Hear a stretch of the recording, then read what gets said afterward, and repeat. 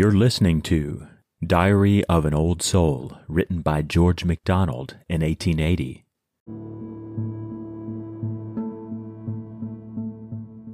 My halting words will someday turn to song, some far-off day, in holy other times. The melody, now prisoned in my rhymes, will one day break aloft, and from the throng of wrestling thoughts and words spring up the air, as from the flower its colors sweet, despair issues in odor, and the sky's low levels climbs.